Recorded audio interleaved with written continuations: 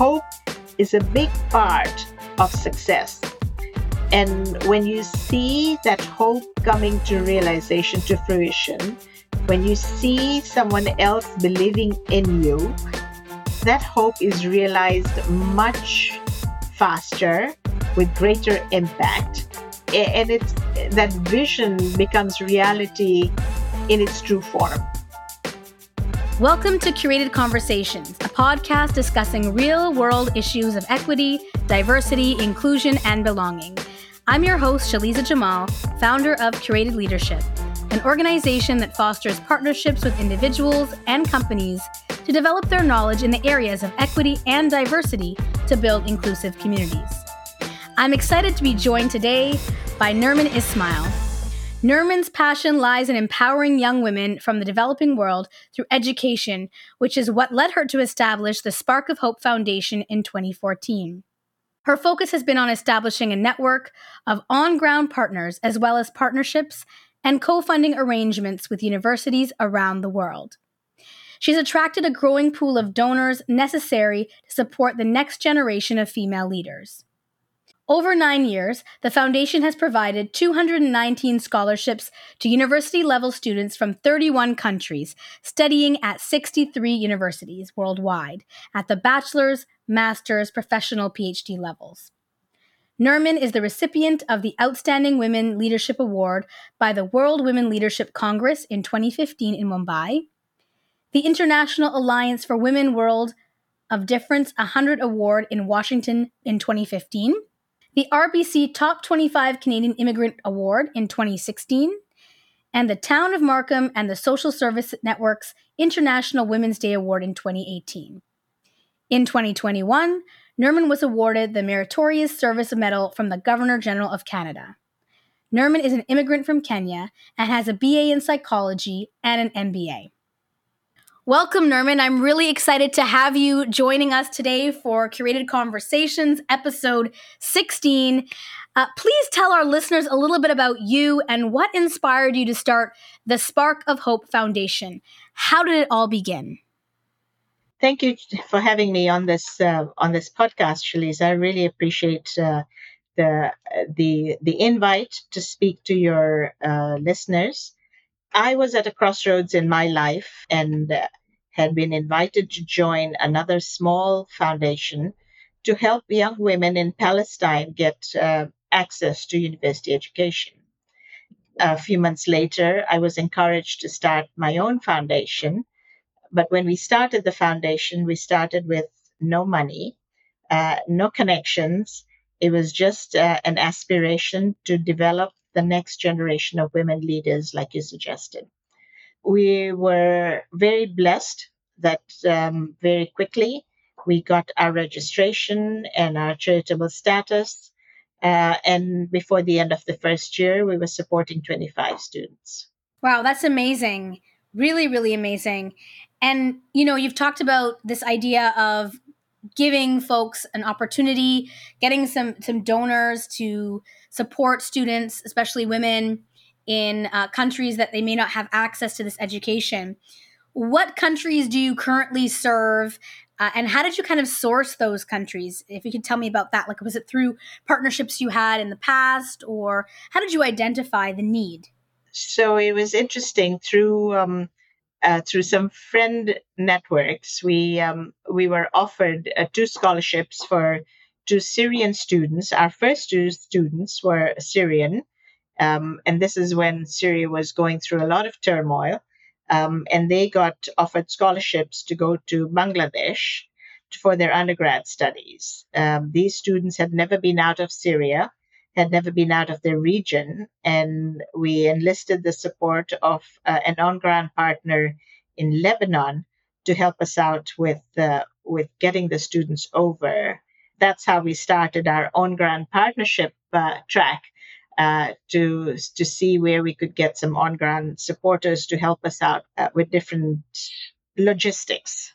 That on-ground partner then has become a full-grown partner with us, and we help students in Lebanon. These are Palestinian refugees who are living in refugee camps, and are given an opportunity to go and become women leaders in their communities and also diaspora. But the first two students were from Syria. We expanded our reach to other countries as well, and we had a partnership with the Khan University in Karachi, where we helped students. There were master's level students in education, and they were leaders in themselves, but they needed an extra push for themselves to become future leaders for the community. So they would become train the trainers, they would become headmistresses at different educational institutions. And I'm so proud to see that they're making huge, huge impact in the northern areas of Pakistan. Most of these students that we helped were from the northern areas of Pakistan, very remote communities, and they've made huge impact to the point that we're now supporting some of the students that have gone through the first round of educational support for their masters. So, coming back to your question, the countries that we operate in are areas of difficulty. So we're helping students in Syria, we're helping students from the northern areas of Pakistan, where women don't often get the educational opportunities to go to university. We've got students from all over the world. I remember our first PhD student came from South America, and you'd ask, well, where in South America? And it was a student who was already at a university in Switzerland, but because she was expecting her second child, her scholarship did not cover the expenses that she would have to bear while she was expecting her second child. And I saw this as a very unjust way of things to do. And we supported this wonderful individual who is now in Singapore teaching at a university. She was doing a lot of math and international finance related work, a subject that was not very common for a woman to pursue at that time. So the students come from all over the world, but mainly areas of conflict, mainly areas where they would not necessarily get the right opportunities to go to university, or even if they did get the opportunities, they didn't have the funding available to go to university. You know, I love that. And then there's two things you said I really want to point out, especially for our listeners. One was that you had on ground partnerships. And this is so important when we talk about even the greater conversation about allyship and support and giving back. Sometimes folks think they're just going to donate or put in place programs or services for communities without actually knowing what the climate is on the ground, without actually having people there who actually know what folks need. And so I think it's so important for us to hit that home that you have on ground support teams or partnerships who can tell you what these students need, right? What these women are needing and what the climate's like. That's the first thing I think is really important, what you said. And the second was I heard you say that some of the women are going back to their home countries and giving back and really achieving success and giving back to their community. I think that's a really a very important aspect of the work that they're doing and the work that you're supporting them do. So I just wanted to highlight those 2 points that really stuck out for me. Thank you. Thank you. No, Yeah. we have students that do come to Canada, a handful of them. They might decide to stay here. I remember one student who came from the Palestinian refugee camps in Lebanon, did her undergrad at the American University of Beirut. We managed to help her out with the scholarship to Carleton University, and this is in the field of engineering. This, bless her heart, wonderful young woman is now working for a great firm in Canada, in Ontario. She is now married. She found a life partner, and she has a little baby. And I know that even though she lives in Canada, her heart still goes out to the students back in those refugee camps, and in her own way has helped many of them try and achieve their own goals or dreams of getting a good education to get out of the cycle of poverty. That's a wonderful story. And it must, warm your heart to see such success and also thinking about that giving back again. I'm wondering if you could speak to some of the challenges, and you did mention a few that young women face in generally, perhaps in those areas of conflict that you mentioned, some of the challenges they face, some of the alternatives, and also how Spark of Hope addresses the challenges that may be facing. Well, we see a lot of inequality in the world, and gender issues are being addressed slowly, but not fast enough. So we see ourselves as helping these students rise to their own potential or even higher than they think they can achieve. Um, and there are challenges. There's always challenges, and especially for women in the world.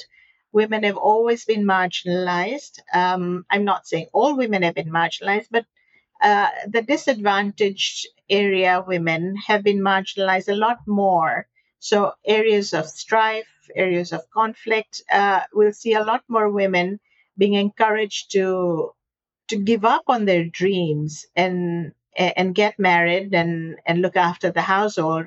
And what we're trying to do is encourage these bright young women to become the new leaders of tomorrow. They're the ones who are going to get their community, their families, and their communities out of that cycle of poverty that they might be enduring. Challenges can be they could be social, they could be financial. Lots of challenges exist. It's what we try and do is identify those challenges that these women are facing. It's interesting how we come across these women. They're bright young women, and I'm not. And I, it's every woman has the right to education. But what I'm saying is they don't always have the same opportunities as men do in pursuing higher education. And I think with today's meritocratic society, they have much more opportunity to make a difference in the world. All we need to do is give them that spark. So the challenge is not being able to put food on the table for the families, not being able to put food on the table, not being able to give that young girl an opportunity financially to go and pursue her dream. Higher education is expensive anywhere you look, but then there are scholarships available, and we work with multiple universities around the world to see what they can give that student. And sometimes the student will achieve that on her own.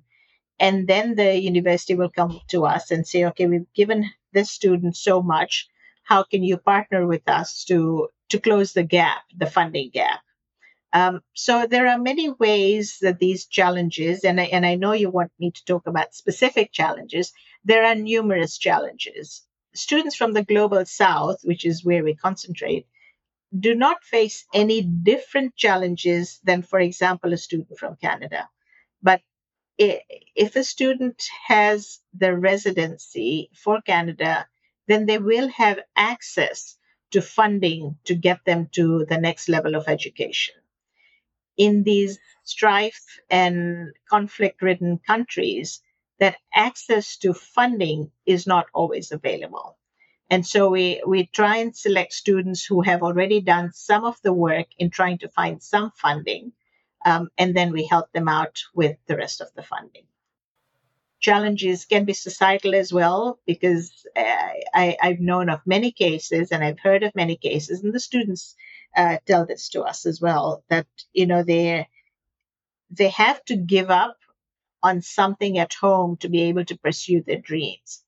And it only works if the family is going to give them the support. If, for example, the father is not on board, we know it's not going to happen. So we try and encourage, we try and also work through the student to make sure that the family is aware of the sacrifices they're making, but it's also an investment in the student. So it's not just giving them money, but it's also an educational process in making sure that this investment has high return for the family and for the community. Yeah, I was going to ask you about that. Aside from the funding, are there mentorship opportunities or other upskilling opportunities for the women who take part in the Spark of Hope Foundation's programming? So we've got students, like you had mentioned earlier, at the undergrad, grad, and even postgrad levels. If the student comes in at the undergrad or the master's level, we make sure that we work with them to encourage them to go to their highest potential. So if they've pursued an undergrad degree with a scholarship from us, we will encourage them, we will follow them, we will encourage them to go for their masters.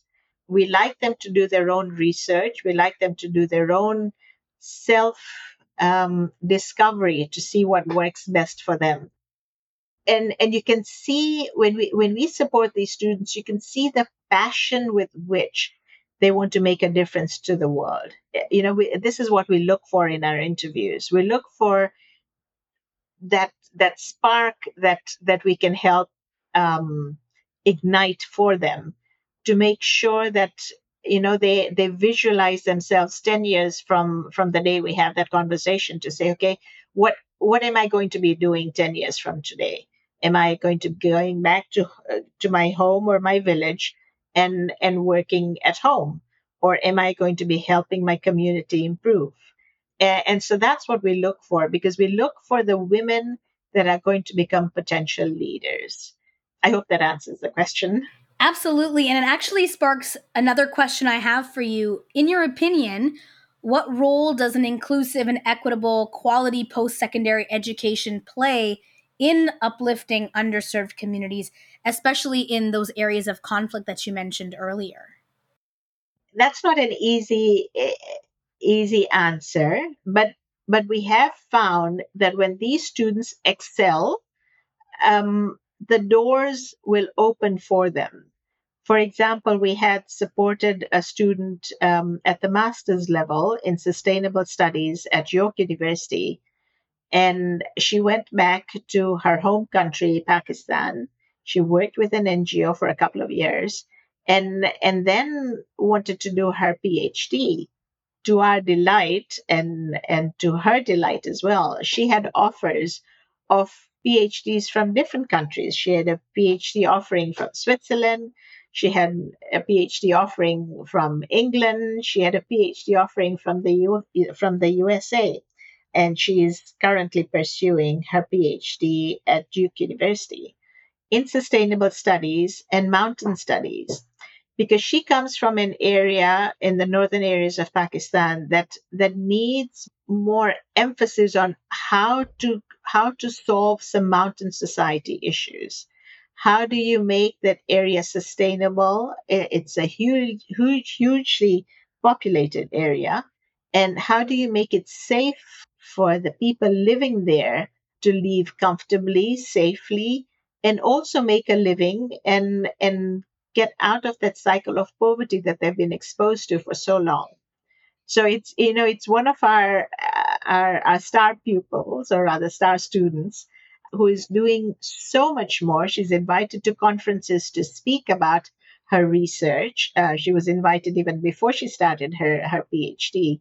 And it was wonderful to see what an international student she's become, with the thinking she has of how to make the world a better place. We haven't met since she's come to the USA.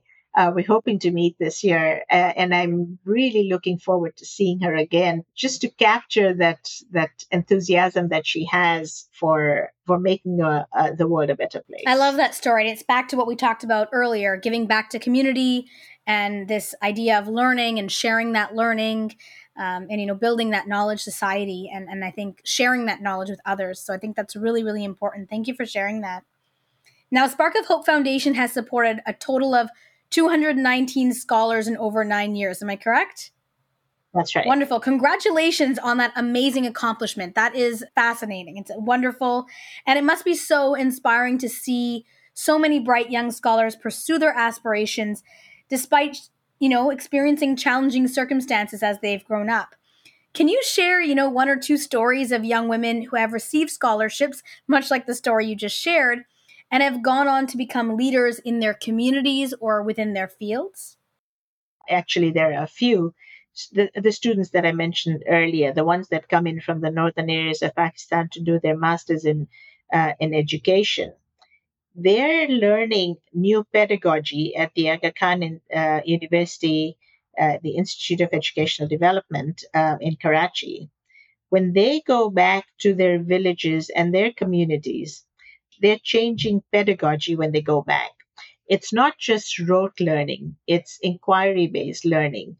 And it's opening so much more for the students who are studying in this new pedagogy, in this new environment of it's okay to ask a question, and you will not be reprimanded for asking, I'm going to put it in quotes, silly question. There is no such thing as silly questions.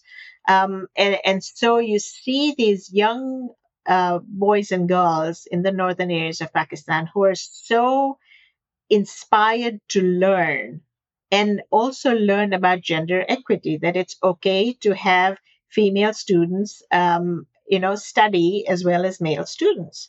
I know we're having issues, as you know, in Afghanistan and other parts of the world where women are not encouraged to study. But this is an area in the northern areas of Pakistan that's just changing the way young women think. And I know one of them, as I mentioned earlier, one of them came back to me and she's now going for her master's level studies. And she said, if my teacher can inspire me to study, can you imagine what I can do to my students? And that sort of got me to say, this is somebody who is a true leader, who sees herself giving back to her community, to getting her community to be a more enriched community. I love the way things are changing. The world is evolving. There's more access to worldwide communication, but there are parts of the world that don't have that communication as available as we do. But it's still so heartening to see that there are communities that want to better themselves, that want to get out of that cycle of poverty, that want to sustain themselves for a better life for their children and their grandchildren. And on that note, I would love to know a little bit about how you and your team at Spark of Hope measure their impact in terms of long term transformational changes or combating gender based inequality, which you spoke about, or discrimination that's occurring in developing nations. We haven't done any straight analysis. We're on the cusp of doing some true analysis with some volunteers of what is the difference that has been made in these women's lives, in their families' lives. What has the education that we've helped them get changed for them in their lives?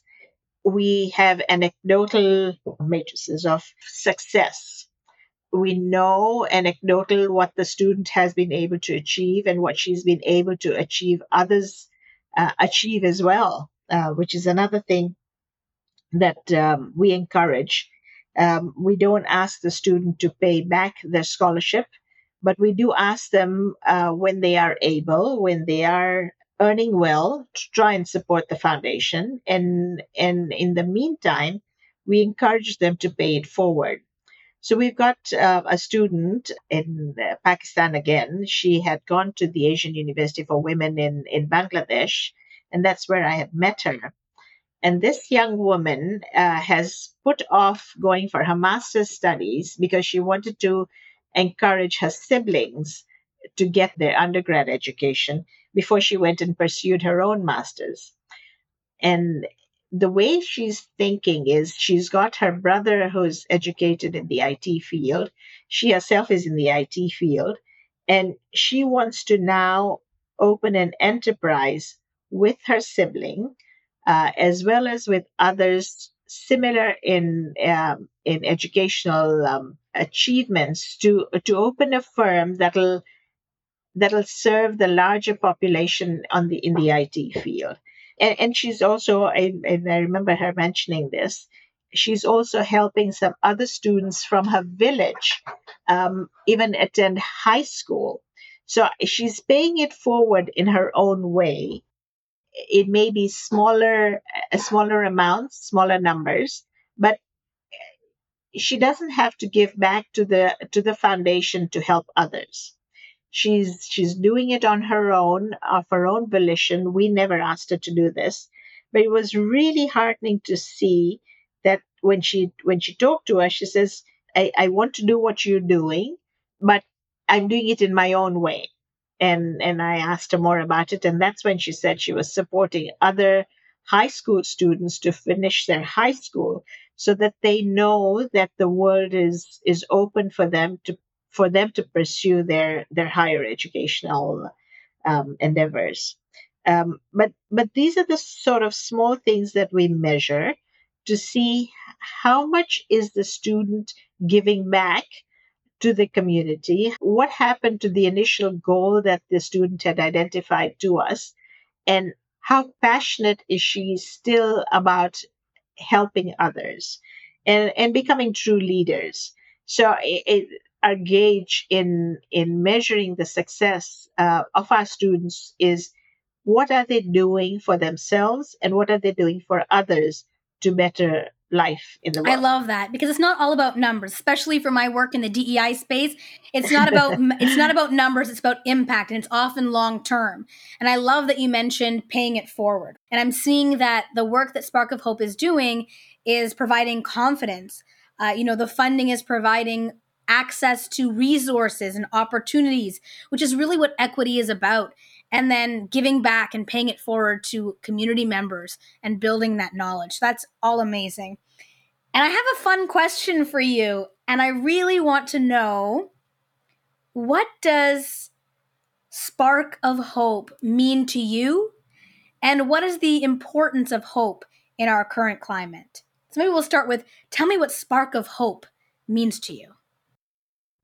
Spark of hope is all about igniting that spark in the individual, in these female students, to ensure that they are able to realize their own potential. Often, we as women will underestimate or undervalue the amount of potential we have. And I love igniting this little spark in these women to say, you are enough, you are more than enough, and go achieve your dream. A lot of times in these areas of conflict, areas which are marginalized, women are told they're not enough and that they don't deserve to do what they dream. And igniting this little spark, providing this little spark, it's an investment by the universities, an investment by the on-ground partners.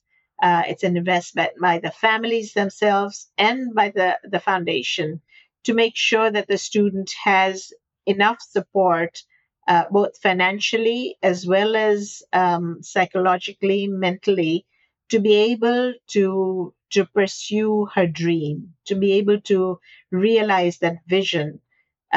It's not easy in today's world. It's a very meritocratic world. And so that means the ones that really will succeed are these high aspirational students who realize that they have it in them to make it a success.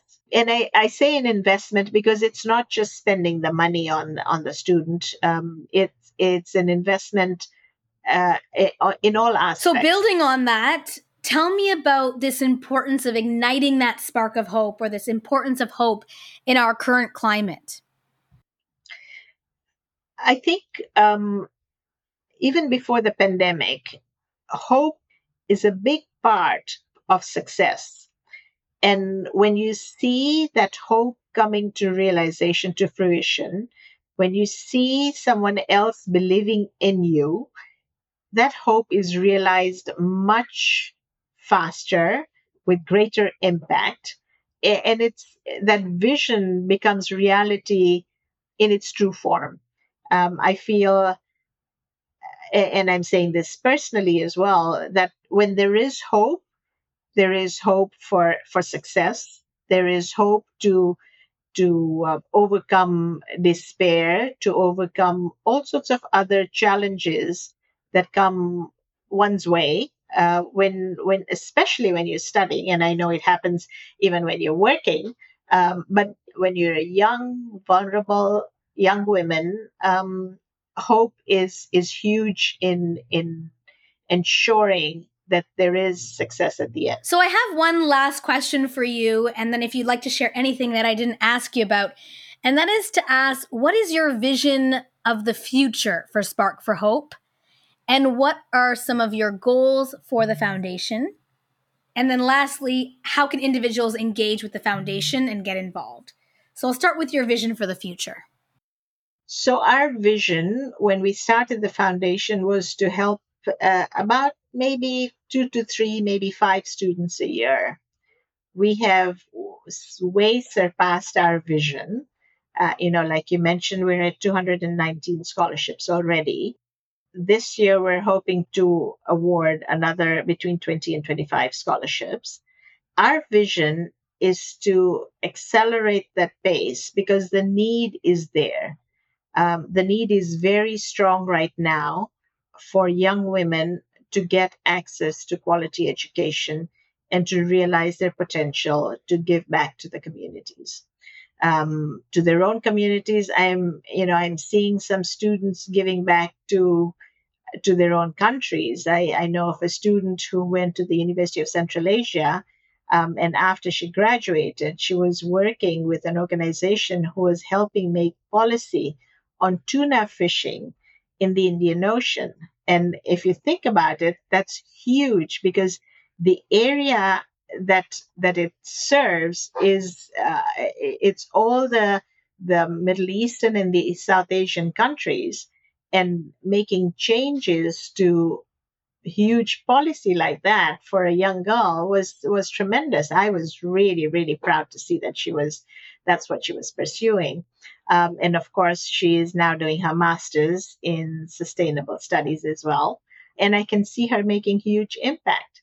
So that vision that we have at the foundation with the help of the board is 1,000 students within the next 10 years. It's a lofty vision, but I think we can achieve it. We've started to work with some corporations that are starting to fund us. Our biggest challenge is funding because now we have the infrastructure, we have a great board to work with, we have the infrastructure at the board level to try and help more students with the help of the university partnerships that we have and the on-ground partnerships that we have. Our challenge, as I said, is funding. The funds that are donated to us are leveraged between 5 and 6 times. There is huge impact in any donation that comes to us. We're a registered charity in Canada and a 501(c)(3) in the US. In terms of vision, I see, and as we mentioned earlier in this conversation about measuring impact, we're on the cusp of doing that detailed analysis on where the students are, what impact are they really making, and some of this impact is not measurable in numbers, but in fact, we can measure the impact that they're having in the communities where they serve. Um, in terms of moving forward, we would love to see more young professionals come and volunteer with us. We'd love to see them participate with us, have discussions with us of where they can help these students move forward as well. In terms of mentorship, we don't provide direct mentorships, but we would love to connect them with some of our students so that they can have their own conversations with these students to see where they can help the student achieve more than she thinks she can. How else can they get involved? I think a conversation, a nice chat with some of your listeners to get involved would be great, because more the more heads we have to think about possible solutions and different ways to attack these challenges, it is a great conversation. I know I enjoy meeting with each of our donors personally, as well as on the phone or on Zoom, simply to get their view of what it means to empower a woman to get an education. Thank you. So listeners, some ways that you can support are offering your expertise and your knowledge, donating, volunteering your time, perhaps mentorship opportunities, or being open to a virtual coffee chat with folks at Spark of Hope Foundation or with some of their participants. So that's really what you can do. Now, where can folks learn more about Spark of Hope Foundation and follow your work or donate? What is your website? We'll put it also in the show notes as well. How can they get a hold of you, Nermin, and if they want to donate or participate in volunteering? The best way is through our website, and the address is www.thesparkofhope.org. And you have all the information there. We have our past annual reports there as well. We have stories from our students there. There's a lot of information there, but if you're missing any information, we're happy to provide that. We were very fortunate with that, with a lot of work that was done at the board level. We were accredited by Imagine Canada late last year. And so with that accreditation in place, with the board support, we're hoping to achieve our goals of empowering more women to get their education and make an impact, a huge impact in the world. Thank you so much, Nermin. Thank you so much for your time and for sharing your passion and igniting, the hope in me and in all the women and gender non-conforming and other folks who are listening to this podcast to really think about how they can give back, how they can be empowered to work alongside communities and give their expertise or, donate. So thank you so much for that. Thank you. Thank you for the opportunity to speak. Thank you to our listeners for tuning in to Curated Conversations podcast.